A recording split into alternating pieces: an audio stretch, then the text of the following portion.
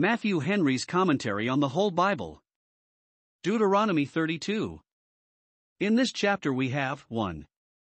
The song which Moses, by the appointment of God, delivered to the children of Israel, for a standing admonition to them, to take heed of forsaking God. This takes up most of the chapter, in which we have 1. The preface, verses 1 and 2. 2. A high character of God, and in opposition to that, a bad character of the people of Israel, verses 3 to 6. 3. A rehearsal of the great things God had done for them, and in opposition to that an account of their ill carriage towards him, verses 7 to 18. 4. A prediction of the wasting destroying judgments which God would bring upon them for their sins, in which God is here justified by the many aggravations of their impieties, verses 19 to 33. 5. A promise of the destruction of their enemies and oppressors at last, and the glorious deliverance of a remnant of Israel, verses 36 to 43. 2. The exhortation with which Moses delivered this song to them, verse 41 to 47. 3.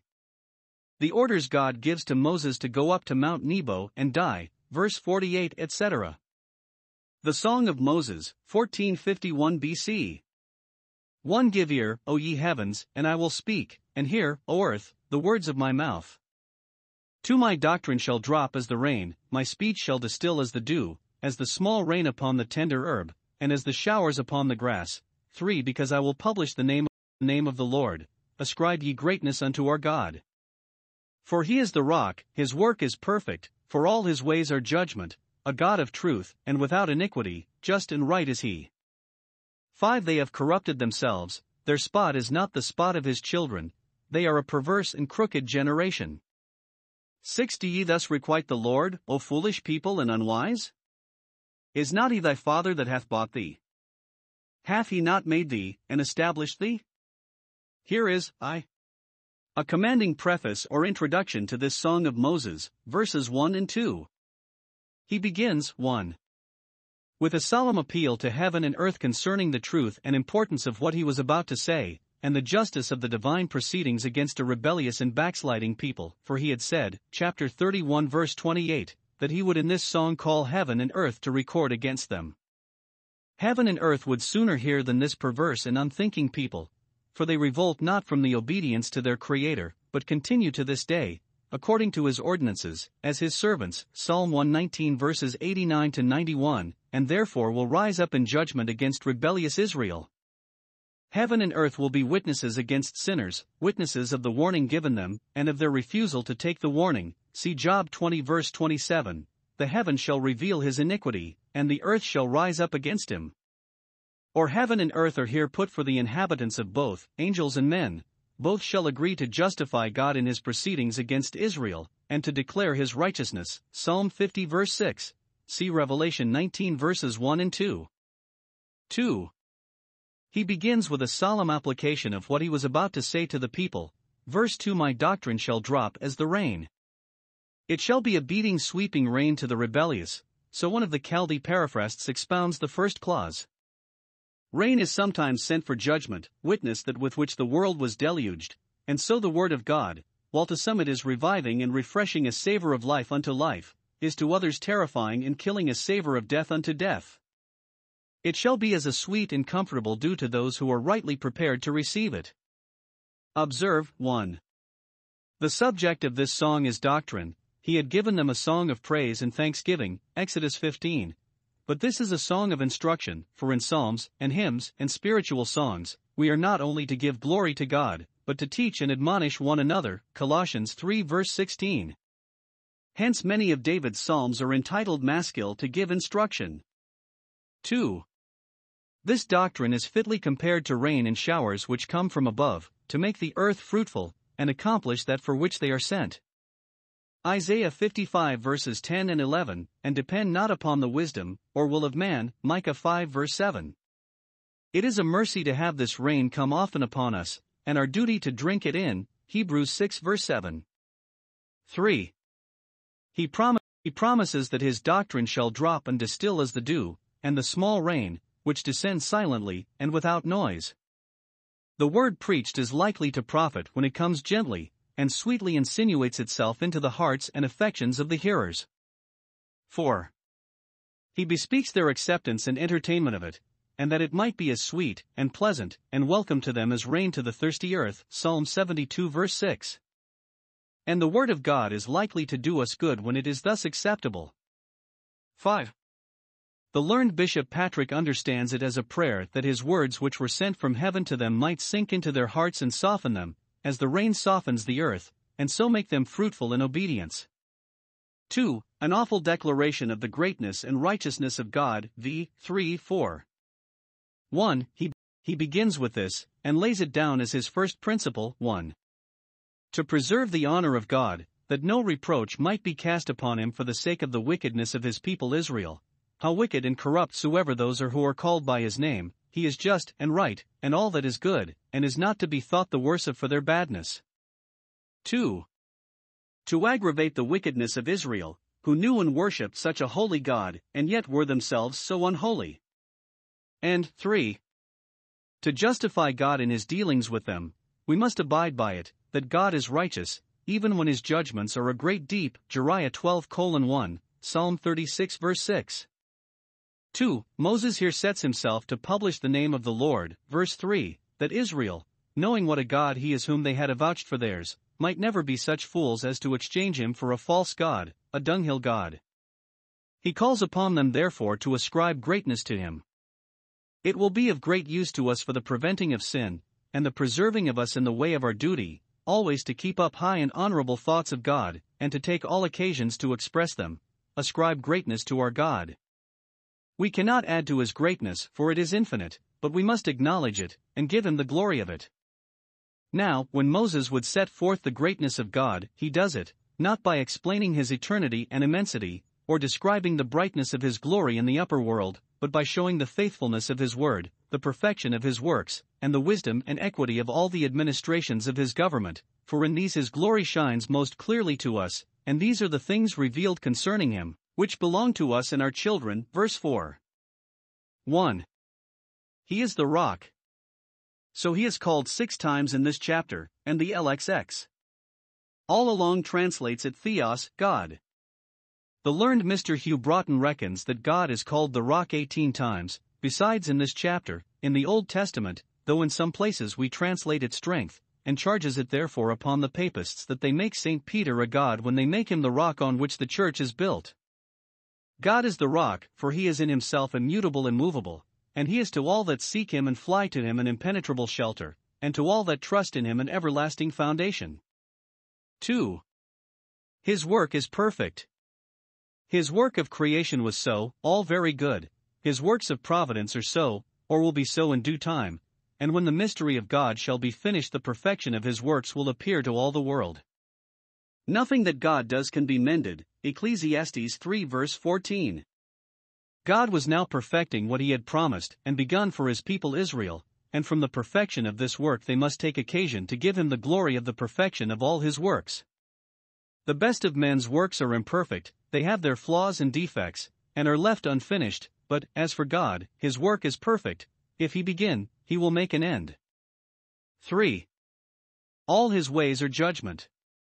The ends of his ways are all righteous, and he is wise in the choice of the means in order to those ends. Judgment signifies both prudence and justice. The ways of the Lord are right. Hosea 14 verse 9. 4. He is a God of truth, whose word we may take and rely upon, for he cannot lie, who is faithful to all his promises, nor shall his threatenings fall to the ground. 5. He is without iniquity, one who never cheated any that trusted in him, never wronged any that appealed to his justice, nor ever was hard upon any that cast themselves upon his mercy. 6. Just and right is he. As he will not wrong any by punishing them more than they deserve, so he will not fail to recompense all those that serve him or suffer for him. He is indeed just and right, for he will effectually take care that none shall lose by him. Now what a bright and amiable idea does this one verse give us of the God whom we worship, and what reason have we then to love him and fear him, to live a life of delight in him, dependence on him, and devotedness to him? This is our rock, and there is no unrighteousness in him, nor can there be. Psalm 92 verse 15.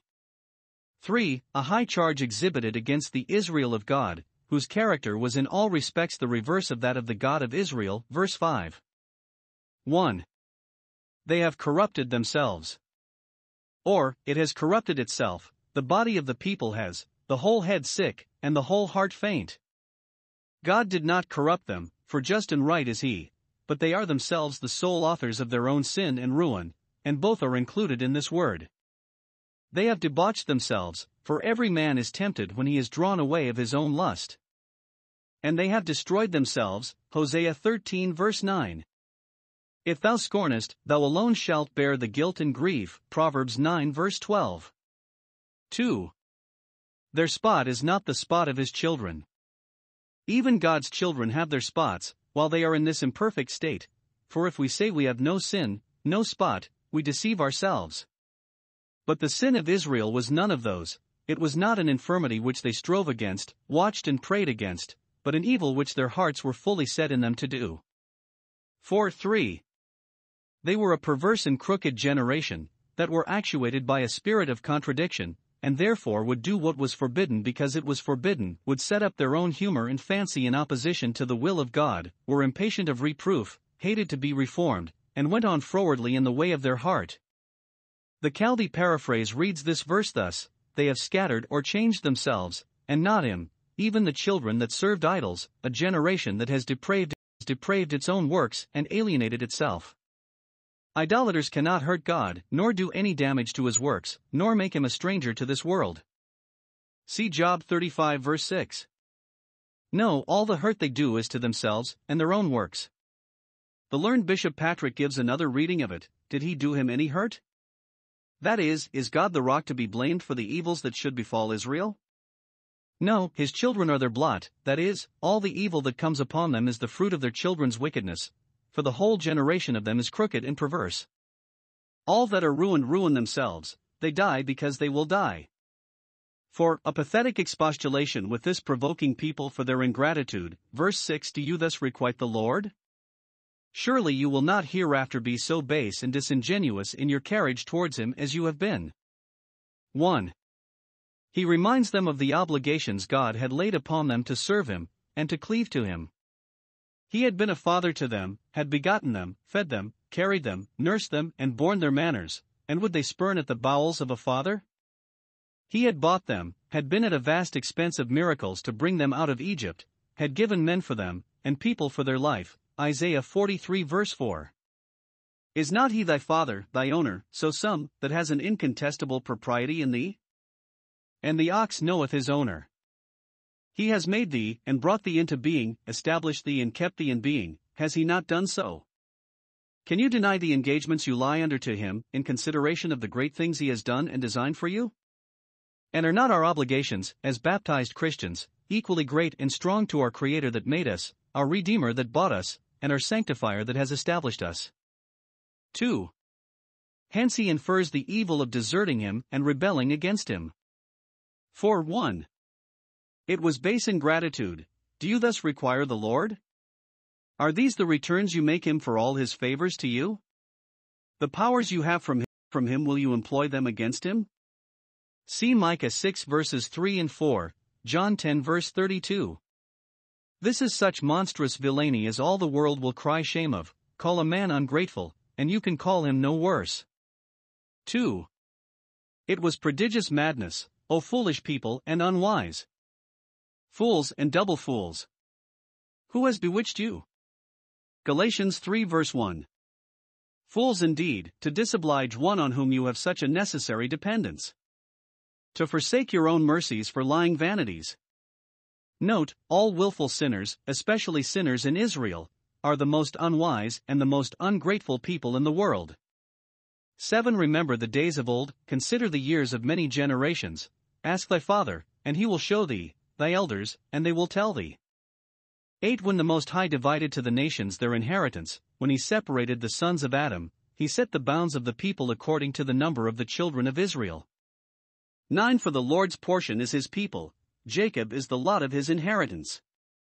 10. He found him in a desert land, and in the waste howling wilderness. He led him about, He instructed him, He kept him as the apple of His eye. 11 As an eagle stirreth up her nest, fluttereth over her young, spreadeth abroad her wings, taketh them, beareth them on her wings. 12 So the Lord alone did lead him, and there was no strange God with him.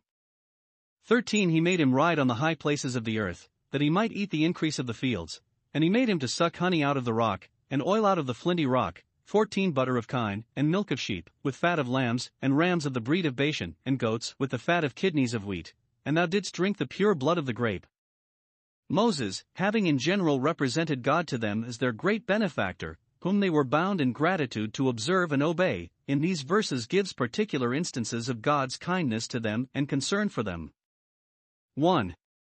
Some instances were ancient, and for proof of them he appeals to the records. Verse 7 Remember the days of old, that is, keep in remembrance the history of those days, and of the wonderful providences of God concerning the old world, and concerning your ancestors Abraham, Isaac, and Jacob. You will find a constant series of mercies attending them, and how long since things were working towards that which has now come to pass.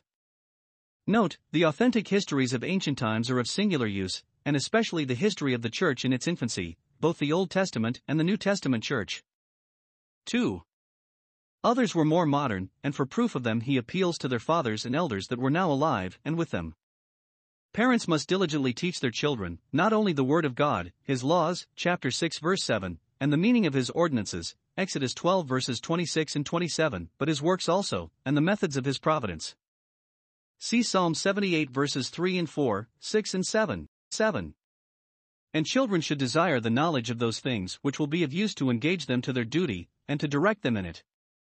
3 things are here enlarged upon as instances of God's kindness to His people Israel, and strong obligations upon them never to forsake Him.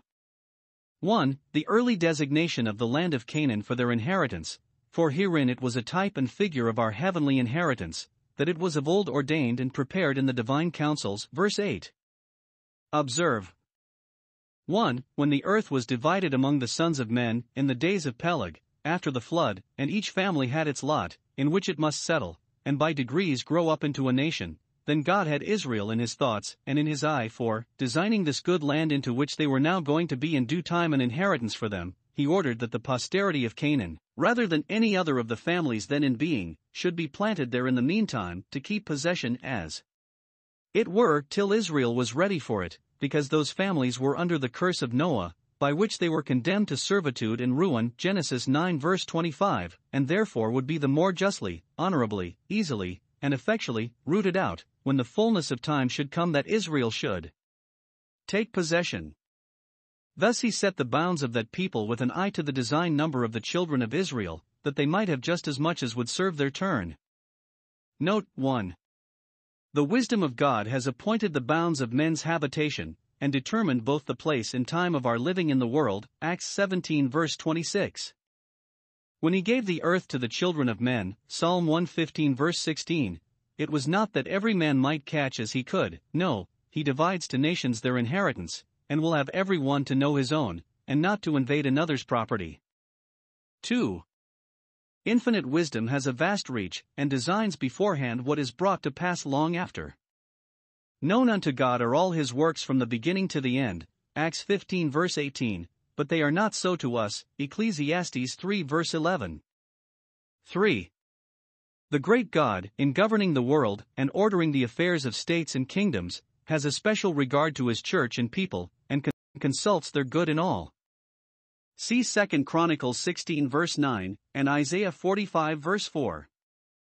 The Canaanites thought they had as good and sure a title to their land as any of their neighbors had to theirs, but God intended that they should only be tenants, till the Israelites, their landlords, came.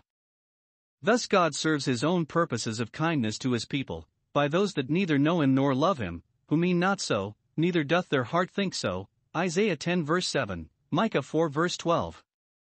2. The reason given for the particular care God took for this people, so long before they were either born or thought of, as I may say, in our world, does yet more magnify the kindness, and make it obliging beyond expression. Verse 9 For the Lord's portion is His people. All the world is His. He is owner and possessor of heaven and earth, but His church is His in a peculiar manner. It is His domain, His vineyard, His garden enclosed. He has a particular delight in it, it is the beloved of His soul, in it He walks, He dwells, it is his rest forever. He has a particular concern for it, keeps it as the apple of his eye. He has particular expectations from it, as a man has from his portion, has a much greater rent of honor, glory, and worship from that distinguished remnant than from all the world besides. That God should be his people's portion is easy to be accounted for he is their joy and felicity, but how they should be his portion, who neither needs them nor can be benefited by them, must be resolved into the wondrous condescensions of free grace.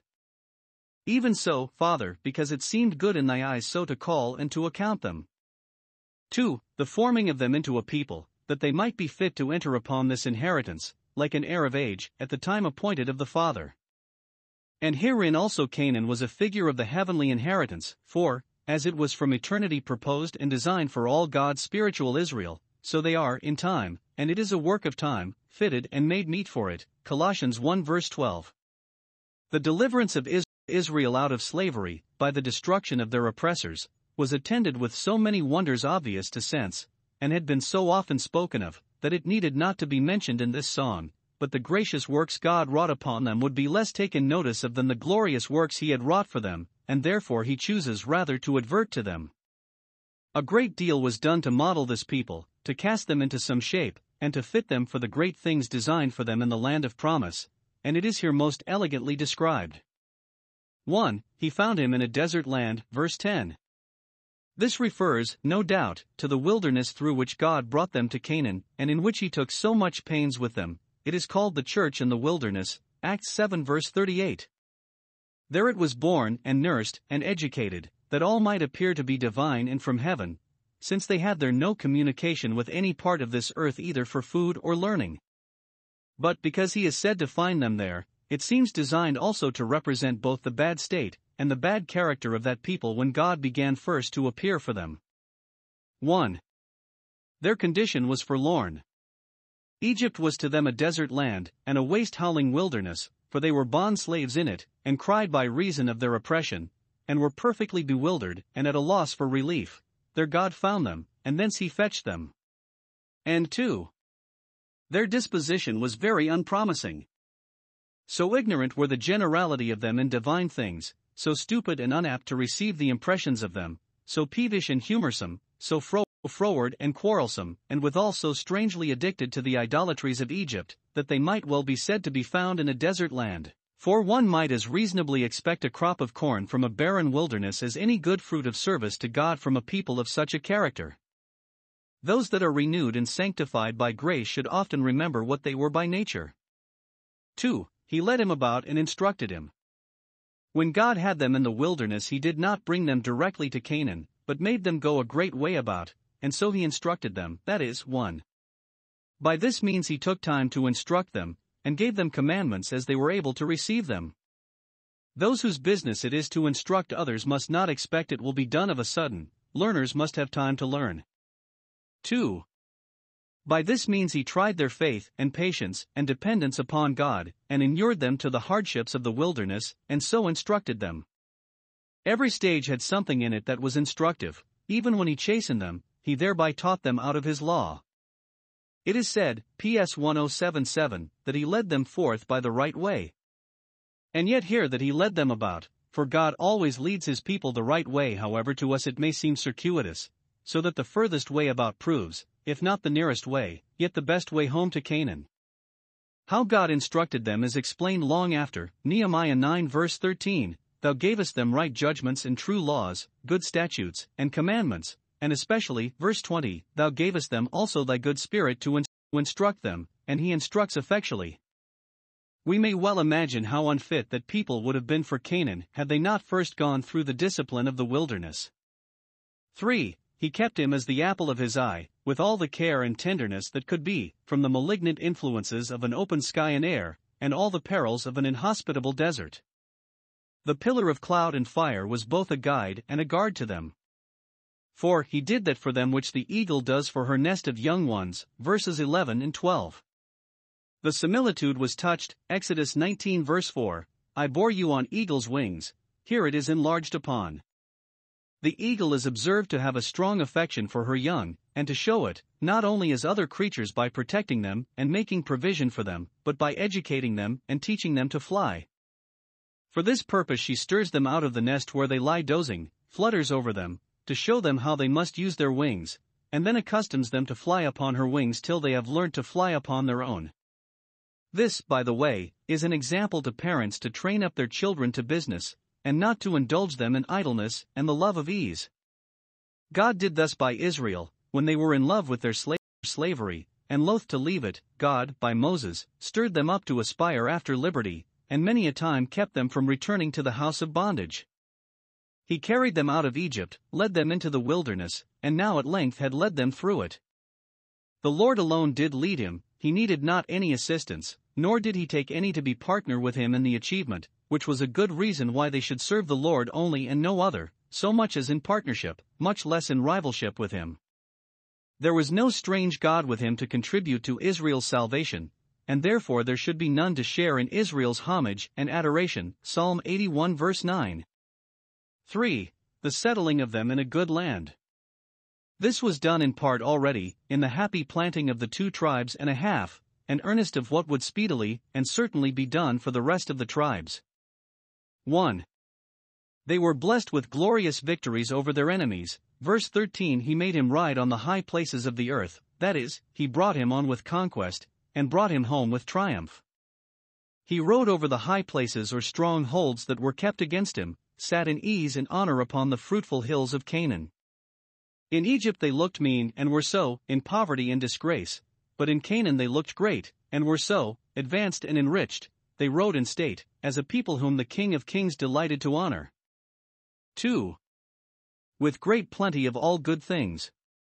Not only the ordinary increase of the field, but, which was uncommon, honey out of the rock, and oil out of the flinty rock, which may refer either 1. To their miraculous supply of fresh water out of the rock that followed them in the wilderness, which is called honey and oil, because the necessity they were reduced to made it as sweet and acceptable as honey and oil at another time. Or 2.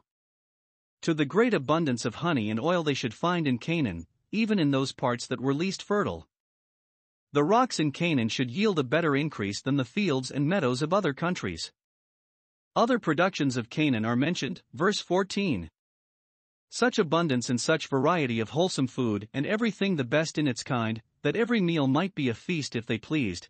Excellent bread made of the best corn, here called the kidneys of the wheat, for a grain of wheat is not unlike a kidney, butter and milk in abundance, the flesh of cattle well fed, and for their drink, no worse than the pure blood of the grape. So indulgent a father was God to them, and so kind a benefactor. Ainsworth makes the plenty of good things in Canaan to be a figure of the fruitfulness of Christ's kingdom, and the heavenly comforts of his word and spirit. For the children of his kingdom he has butter and milk, the sincere milk of the word, and strong meat for strong men, with the wine that makes glad the heart. 15. But Jeshurun waxed fat, and kicked. Thou art waxen fat, thou art grown thick, thou art covered with fatness. Then he forsook God which made him, and lightly esteemed the rock of his salvation. 16. They provoked him to jealousy with strange gods, with abominations provoked they him to anger. 17. They sacrificed unto devils, not to God, gods whom they knew not, to new gods that came newly up, whom your fathers feared not. 18. Of the rock that begot thee thou art unmindful, and hast forgotten God that formed thee. We have here a description of the apostasy of Israel from God, which would shortly come to pass, and to which already they had a disposition. One would have thought that a people under so many obligations to their God, in duty, gratitude, and interest, would never have turned from him, but, alas! They turned aside quickly. Here are 2 great instances of their wickedness, and each of them amounted to an apostasy from God. 1. Security and sensuality, pride and insolence, and the other common abuses of plenty and prosperity, verse 15. These people were called Jeshurun, an upright people, so some, a seeing people, so others, but they soon lost the reputation both of their knowledge and of their righteousness, for, being well-fed, 1.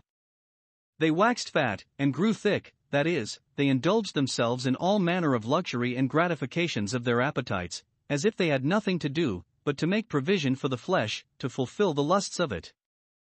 They grew fat, that is, they grew big and unwieldy, unmindful of business and unfit for it, dull and stupid, careless and senseless, and this was the effect of their plenty. Thus the prosperity of fools destroys them, Proverbs 1 verse 32. Yet this was not the worst of it. 2. They kicked, they grew proud and insolent, and lifted up the heel even against God himself. If God rebuked them, either by his prophets or by his providence, they kicked against the goad, as an untamed heifer, or a bullock unaccustomed to the yoke, and in their rage persecuted the prophets, and flew in the face of providence itself. And thus he forsook God that made him, not paying due respect to his Creator, nor answering the ends of his creation, and put an intolerable contempt upon the rock of his salvation, as if he were not indebted to him for any past favors, nor had any dependence upon him for the future. Those that make a god of themselves and a god of their bellies, in pride and wantonness, and cannot bear to be told of it, certainly thereby forsake God and show how lightly they esteem him. 2. Idolatry was the great instance of their apostasy, and which the former led them to, as it made them sick of their religion, self-willed, and fond of changes. Observe. 1. What sort of gods they chose and offered sacrifice to, when they forsook the God that made them, verse 16 and 17. This aggravated their sin, that those very services which they should have done to the true God they did, 1.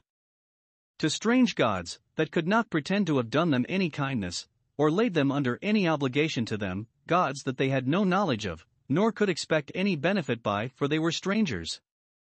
Or they are called strange gods, because they were other than the one only true God, to whom they were betrothed, and ought to have been faithful. 2.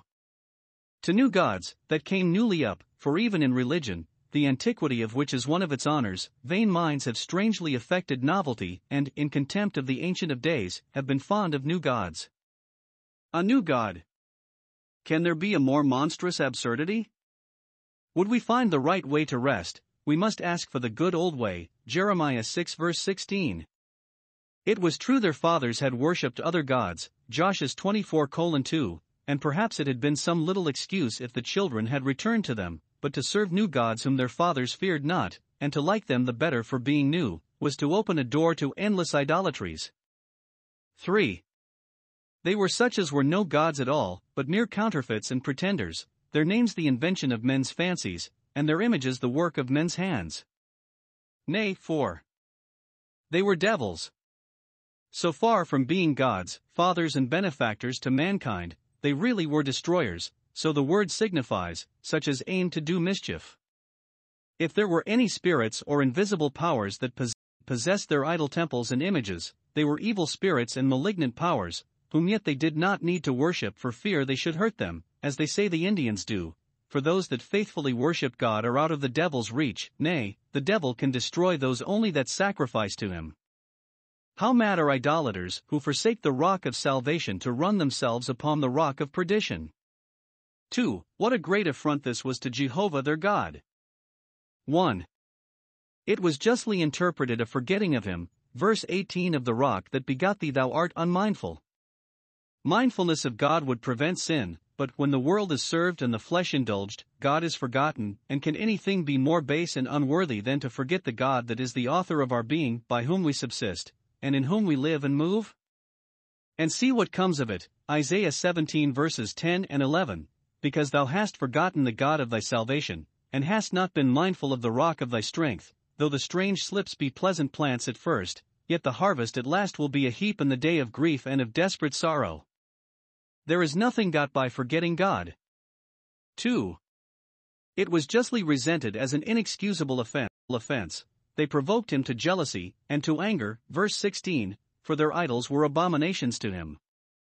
See here God's displeasure against idols, whether they be set up in the heart or in the sanctuary. 1. He is jealous of them, as rivals with him for the throne in the heart. 2. He hates them, as enemies to his crown and government. 3. He is, and will be, very angry with those that have any respect or affection for them. Those consider not what they do that provoke God, for who knows the power of his anger? 19. And when the Lord saw it, he abhorred them, because of the provoking of his sons and of his daughters. 20. And he said, I will hide my face from them, I will see what their end shall be, for they are a very froward generation, children in whom is no faith.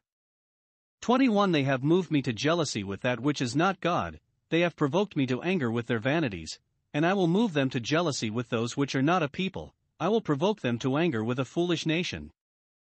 22 For a fire is kindled in mine anger, and shall burn unto the lowest hell, and shall consume the earth with her increase, and set on fire the foundations of the mountains. 23 I will heap mischiefs upon them, I will spend mine arrows upon them. 24 They shall be burnt with hunger, and devoured with burning heat, and with bitter destruction, I will also send the teeth of beasts upon them, with the poison of serpents of the dust.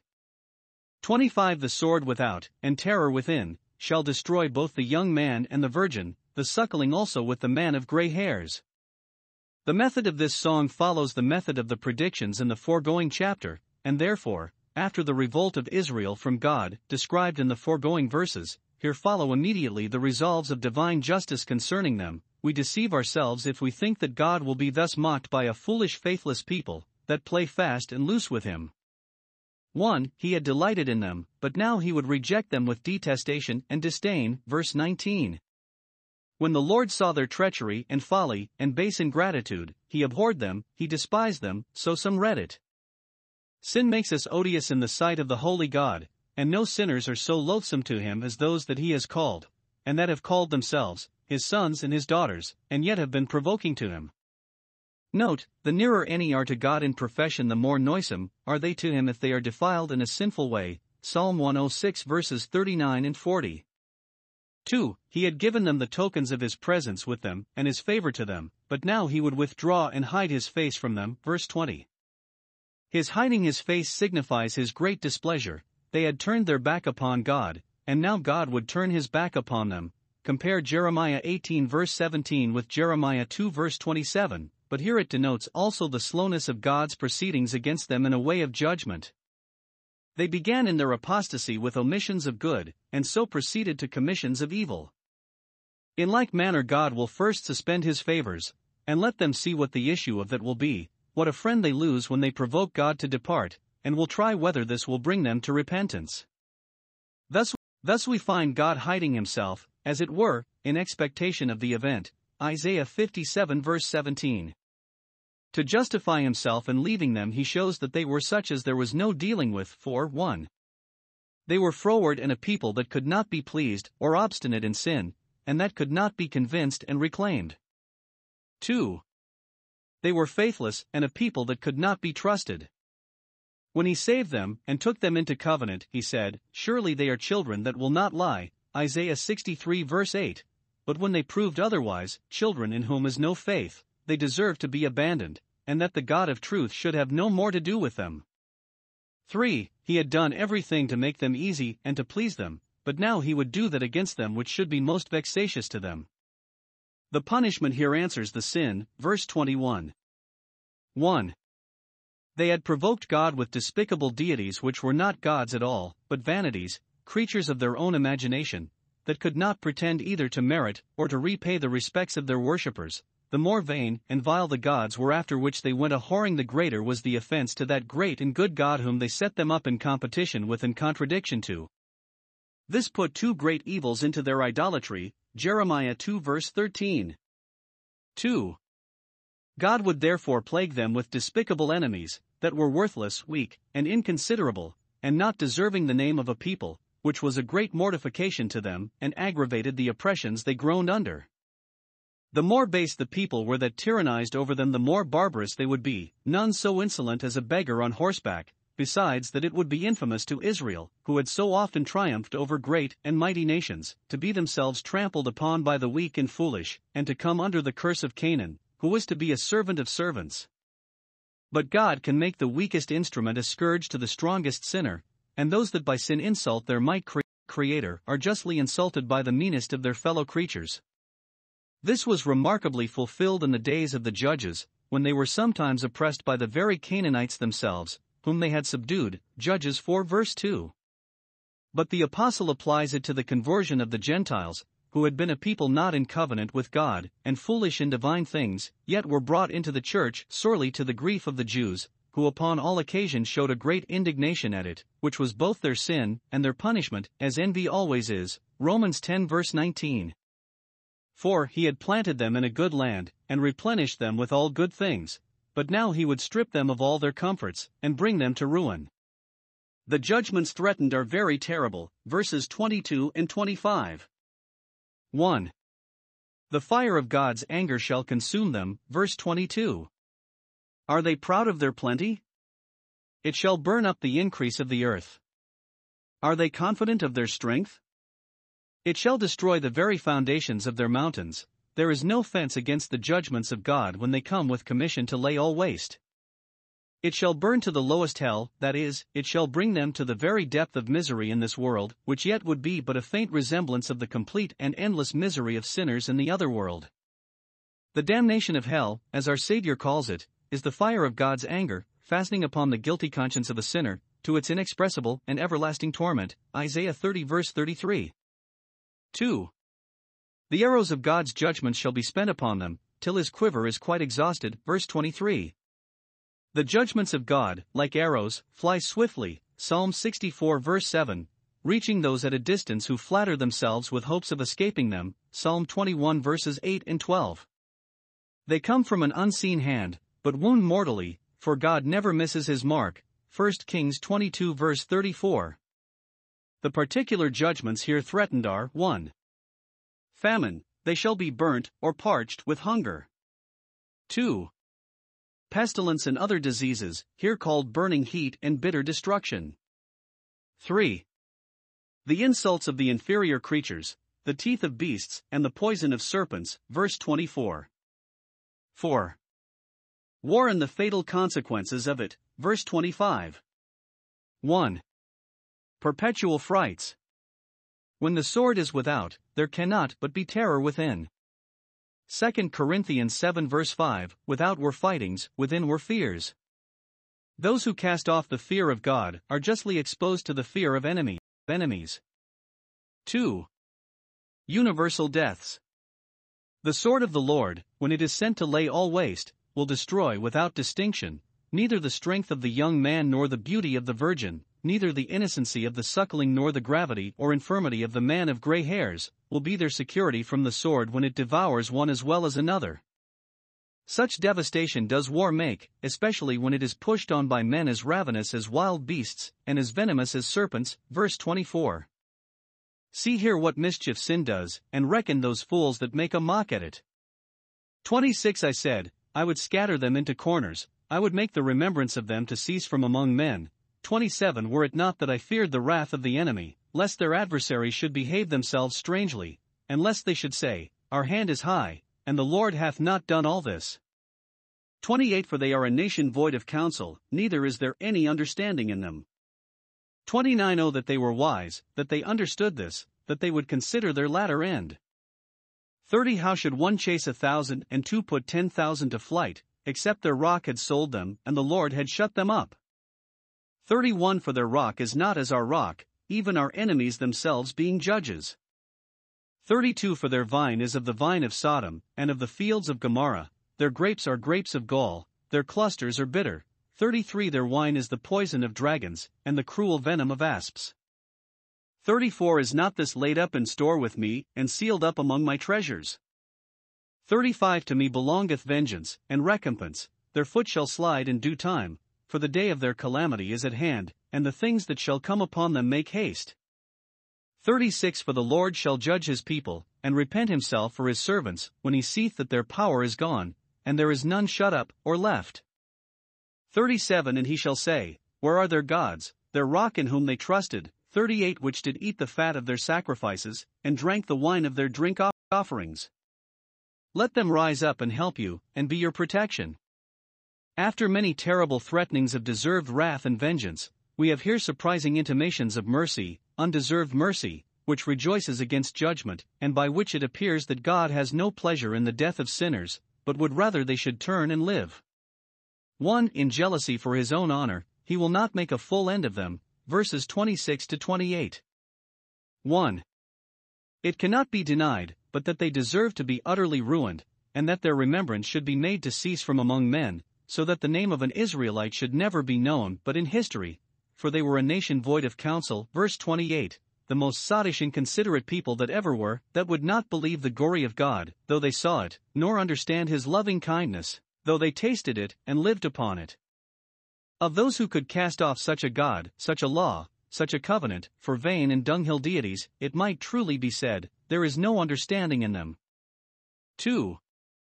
It would have been an easy thing with God to ruin them and blot out the remembrance of them, when the greatest part of them were cut off by the sword. It was but scattering the remnant into some remote obscure corners of the earth, where they should never have been heard of any more, and the thing had been done. See Ezekiel 5 verse 12.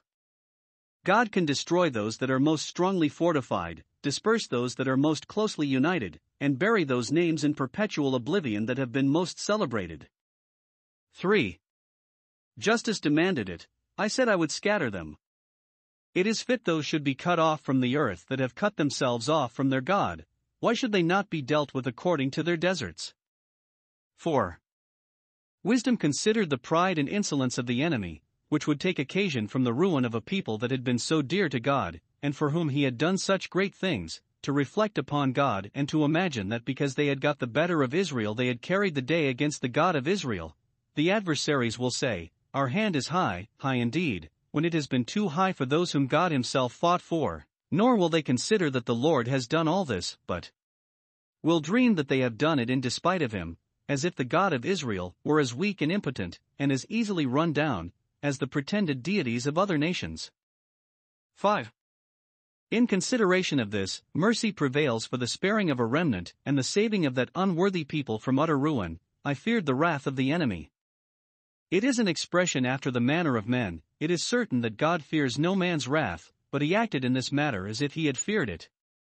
Those few good people in Israel that had a concern for the honor of God's name feared the wrath of the enemy in this instance more than in any other, as Joshua 7 verse 9, and David often, and because they feared it, God himself is said to fear it. He needed not Moses to plead it with him, but reminded himself of it. What will the Egyptians say? Let all those whose hearts tremble for the ark of God and his Israel comfort themselves with this, that God will work for his own name, and will not suffer it to be profaned and polluted. How much soever we deserve to be disgraced, God will never disgrace the throne of his glory. 2. In concern for their welfare, he earnestly desires their conversion, and, in order to that, their serious consideration of their latter end. Verse 29. Observe, 1. Though God had pronounced them a foolish people and of no understanding, yet he wishes they were wise, as Deuteronomy 5 verse 29, oh that there were such a heart in them. And Psalm 94 verse 8, you fools, when will you be wise? God delights not to see sinners ruin themselves, but desires they will help themselves, and, if they will, he is ready to help them. 2. It is a great piece of wisdom, and will contribute much to the return of sinners to God, seriously to consider the latter end, or the future state. It is here meant particularly of that which God by Moses had foretold concerning this people in the latter days, but it may be applied more generally. We ought to understand and consider, 1. The latter end of life, and the future state of the soul. To think of death as our removal from a world of sense to a world of spirits, the final period of our state of trial and probation, and our entrance upon an unchangeable state of recompense and retribution. 2. The latter end of sin, and the future state of those that live and die in it. Oh, that men would consider the happiness they will lose, and the misery they will certainly plunge themselves into, if they go on still in their trespasses, what will be in the end thereof. Jeremiah 5 verse 31. Jerusalem forgot this, and therefore came down wonderfully. Lamentations 1 verse 9. 3. He calls to mind the great things he had done for them formerly, as a reason why he should not quite cast them off. This seems to be the meaning of that, verses 30 and 31. How should one Israelite have been too hard for 1,000 Canaanites, as they have been many a time, but that God, who is greater than all gods, fought for them? And so it corresponds with that, Isaiah 63 verses 10 and 11. When he was turned to be their enemy, as here, and fought against them for their sins, then he remembered the days of old, saying, where is he that brought them out of the sea? So here, his arm begins to awake as in the days of old against the wrath of the enemy, Psalm 138 verse 7. There was a time when the enemies of Israel were sold by their own rock, that is, their own idol gods, who could not help them but betrayed them, because Jehovah, the God of Israel, had shut them up as sheep for the slaughter.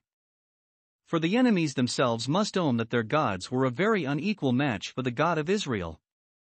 For their vine is of the vine of Sodom, verses 32 and 33. This must be meant of the enemies of Israel, who fell so easily before the sword of Israel, because they were ripe for ruin, and the measure of their iniquity was full. Yet these verses may be understood of the strange prevalency of the enemies of Israel against them, when God made use of them as the rod of his anger, Isaiah 10 verses 5 and 6.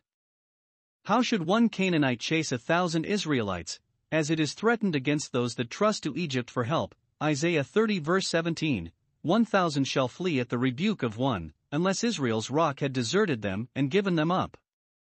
For otherwise, however they may impute their power to their gods, Habakkuk 1 verse 11, as the Philistines imputed their victory to Dagon, it is certain the enemy's rock could not have prevailed against the rock of Israel.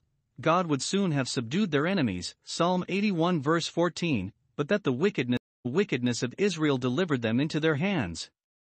For their vine, that is, Israel's, is of the vine of Sodom, verses 32 and 33. They were planted a choice vine, wholly a right seed, but by sin had become the degenerate plant of a strange vine, Jah 2:21, and not only transcribed the iniquity of Sodom, but outdid it, Ezekiel 16 verse 48. God called them his vineyard, his pleasant plant, Isaiah 5 verse 7. But their fruits were, 1. Very offensive and displeasing to God, bitter as gall. 2. Very malignant and pernicious one to another, like the cruel venom of asps. Some understand this of their punishment, their sin would be bitterness in the latter end, 2 Samuel 2 verse 26, it would bite like a serpent and sting like an adder, Job 20 verse 14, Proverbs 23 verse 32. 4. He resolves upon the destruction of those at last that had been their persecutors and oppressors. When the cup of trembling goes round, the king of Babel shall pledge it at last, Jeremiah 25 verse 26, and see Isaiah 51 verses 22 and 23.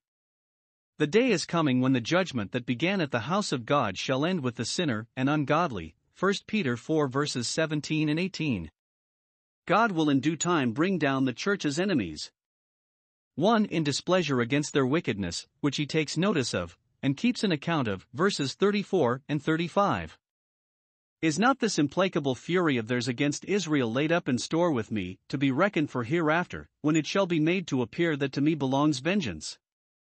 Some understand it of the sin of Israel, especially their persecuting the prophets, which was laid up in store against them from the blood of righteous Abel, Matthew 23 verse 35. However, it teaches us that the wickedness of the wicked is all laid up in store with God. 1. He observes it, Psalm 90 verse 8. He knows both what the vine is and what the grapes are, what is the temper of the mind and what are the actions of life. 2. He keeps a record of it both in his own omniscience and in the sinner's conscience, and this is sealed up among his treasures, which denotes both safety and secrecy. These books cannot be lost, nor will they be opened till the great day. See Hosea 13 verse 12. 3. He often delays the punishment of sin for a great while, it is laid up in store, till the measure be full, and the day of divine patience has expired. See Job 21 verses 28 to 30. 4. There is a day of reckoning coming, when all the treasures of guilt and wrath will be broken up, and the sin of sinners shall surely find them out. 1. The thing itself will certainly be done, for the Lord is a God to whom vengeance belongs, and therefore he will repay, Isaiah 59 verse 18. This is quoted by the Apostle to show the severity of God's wrath against those that revolt from the faith of Christ, Hebrews 10 verse 30. 2. It will be done in due time, in the best time, nay, it will be done in a short time. The day of their calamity is at hand, and, though it may seem to tarry, it lingers not, it slumbers not, but makes haste. In 1 hour shall the judgment of Babylon come. 2. He will do it in compassion to his own people, who, though they had greatly provoked him, yet stood in relation to him, and their misery appealed to his mercy. Verse 36. The Lord shall judge his people. That is, judge for them against their enemies, plead their cause, and break the yoke of oppression under which they had long groaned, repenting himself for his servants, not changing his mind, but changing his way, and fighting for them, as he had fought against them, when he sees that their power is gone. This plainly points at the deliverances God wrought for Israel by the judges out of the hands of those to whom he had sold them for their sins. See Judges 2 verses 11 to 18, and how his soul was grieved for the misery of Israel. Judges 10 verse 16, and this when they were reduced to the last extremity. God helped them when they could not help themselves, for there was none shut up or left, that is, none that dwelt either in cities or walled towns, in which they were shut up, nor any that dwelt in scattered houses in the country, in which they were left at a distance from neighbors. Note, God's time to appear for the deliverance of his people is when things are at the worst with them. God tries his people's faith and stirs up prayer, by letting things go to the worst, and then magnifies his own power, and fills the faces of his enemies with shame and the hearts of his people with so much the greater joy, by rescuing them out of extremity as brands out of the burning. 3. He will do it in contempt and to the reproach of idol gods, verses 37 and 38. Where are their gods? Two ways it may be understood. 1. That God would do that for his people which the idols they had served could not do for them.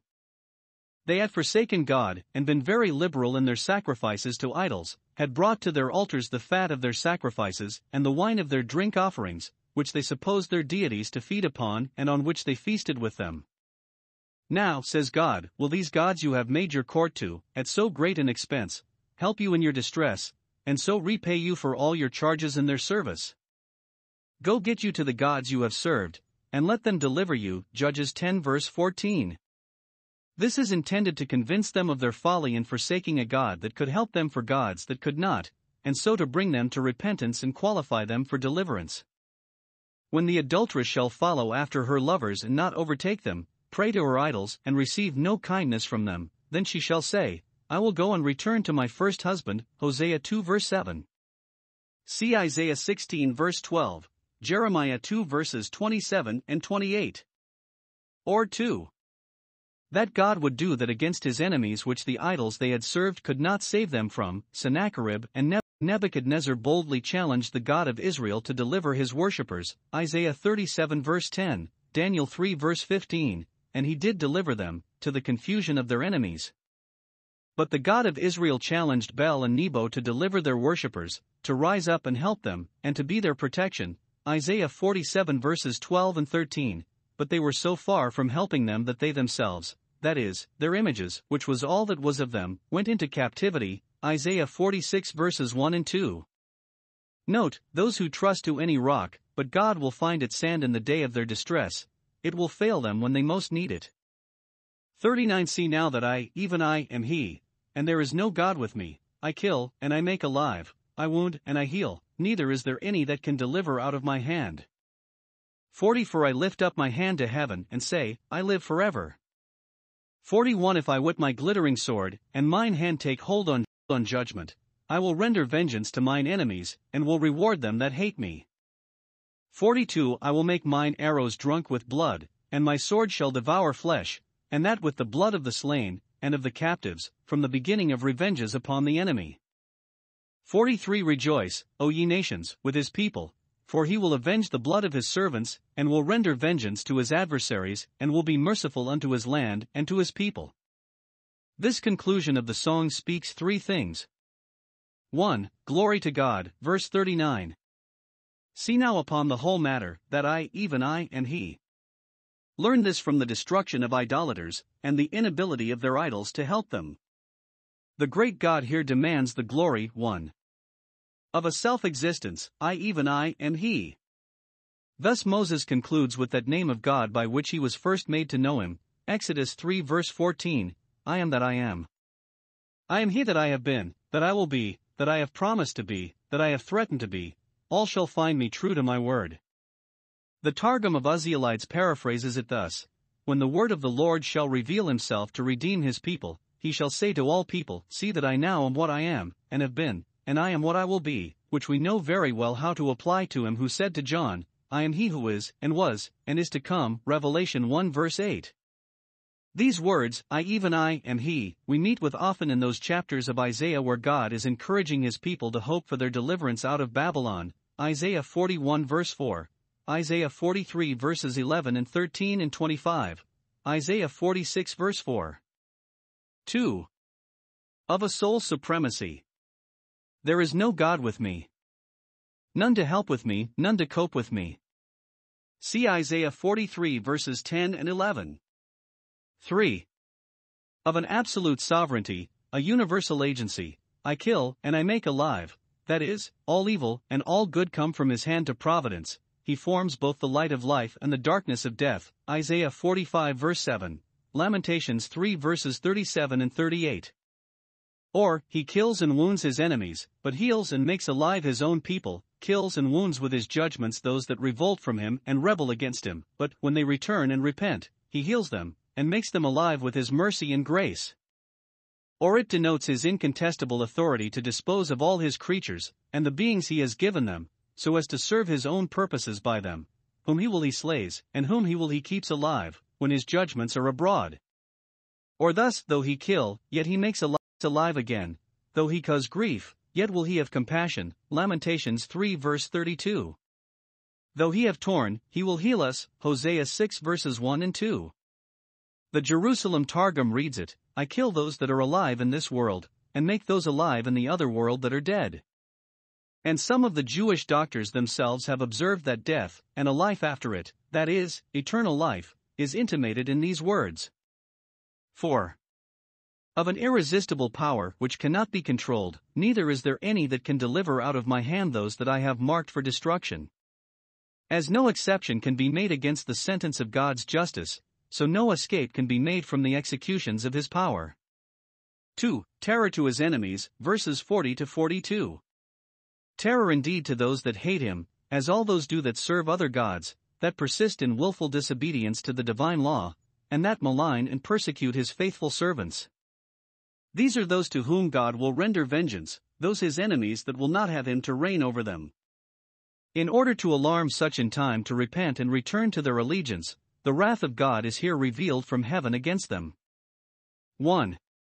The divine sentence is ratified with an oath. Verse 40 He lifts up his hand to heaven, the habitation of his holiness.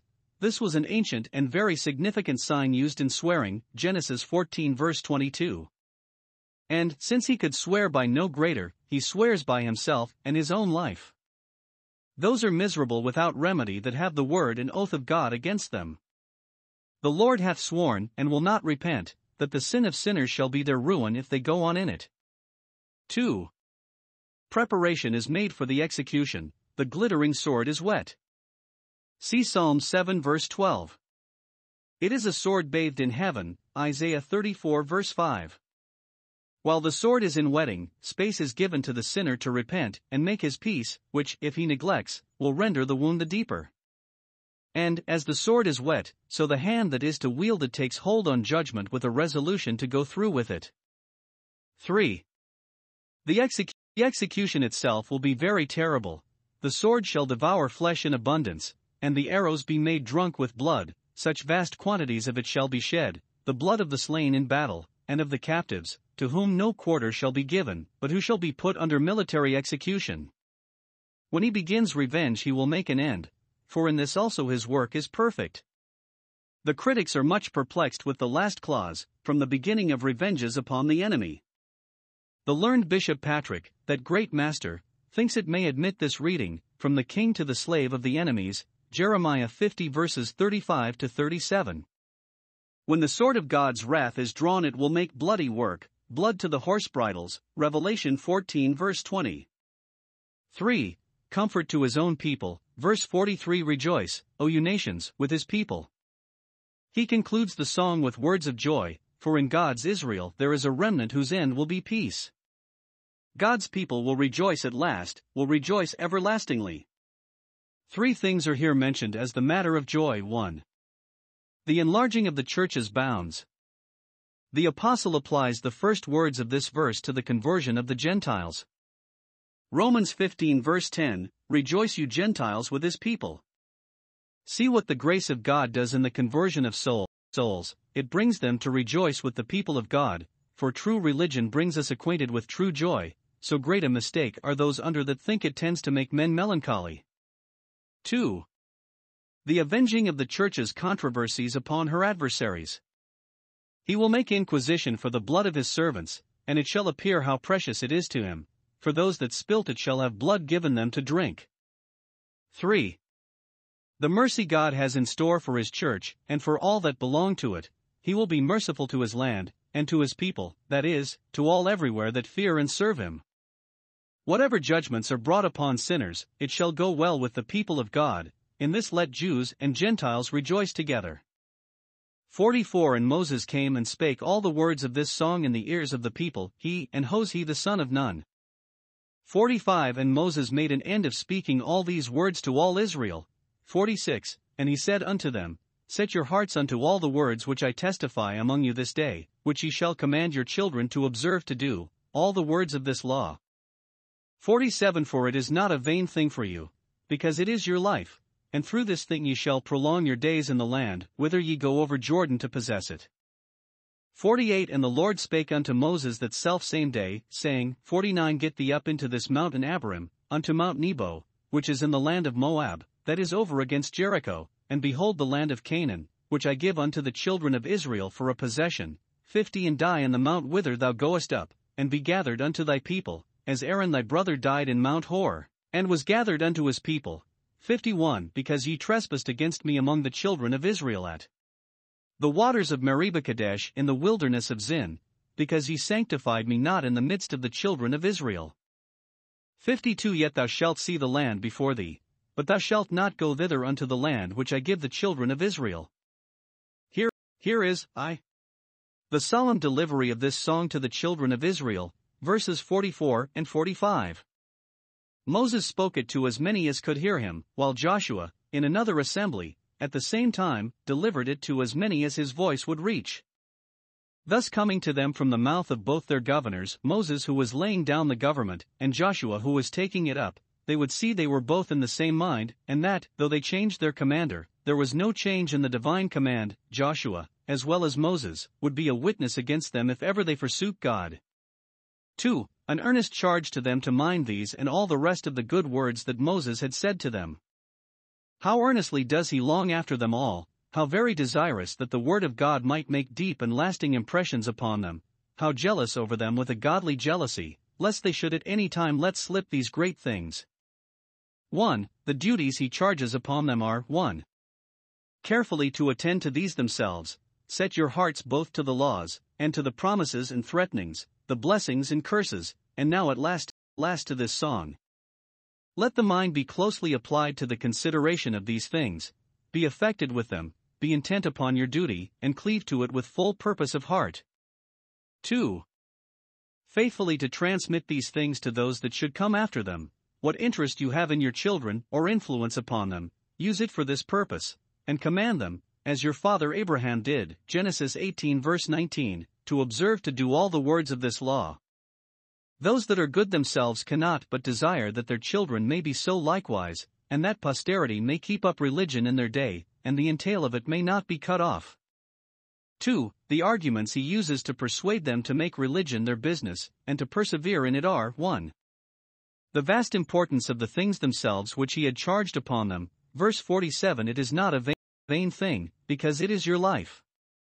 It is not an indifferent thing, but of absolute necessity. It is not a trifle, but a matter of consequence, a matter of life and death. Mind it, and you are made forever. Neglect it, and you are forever undone.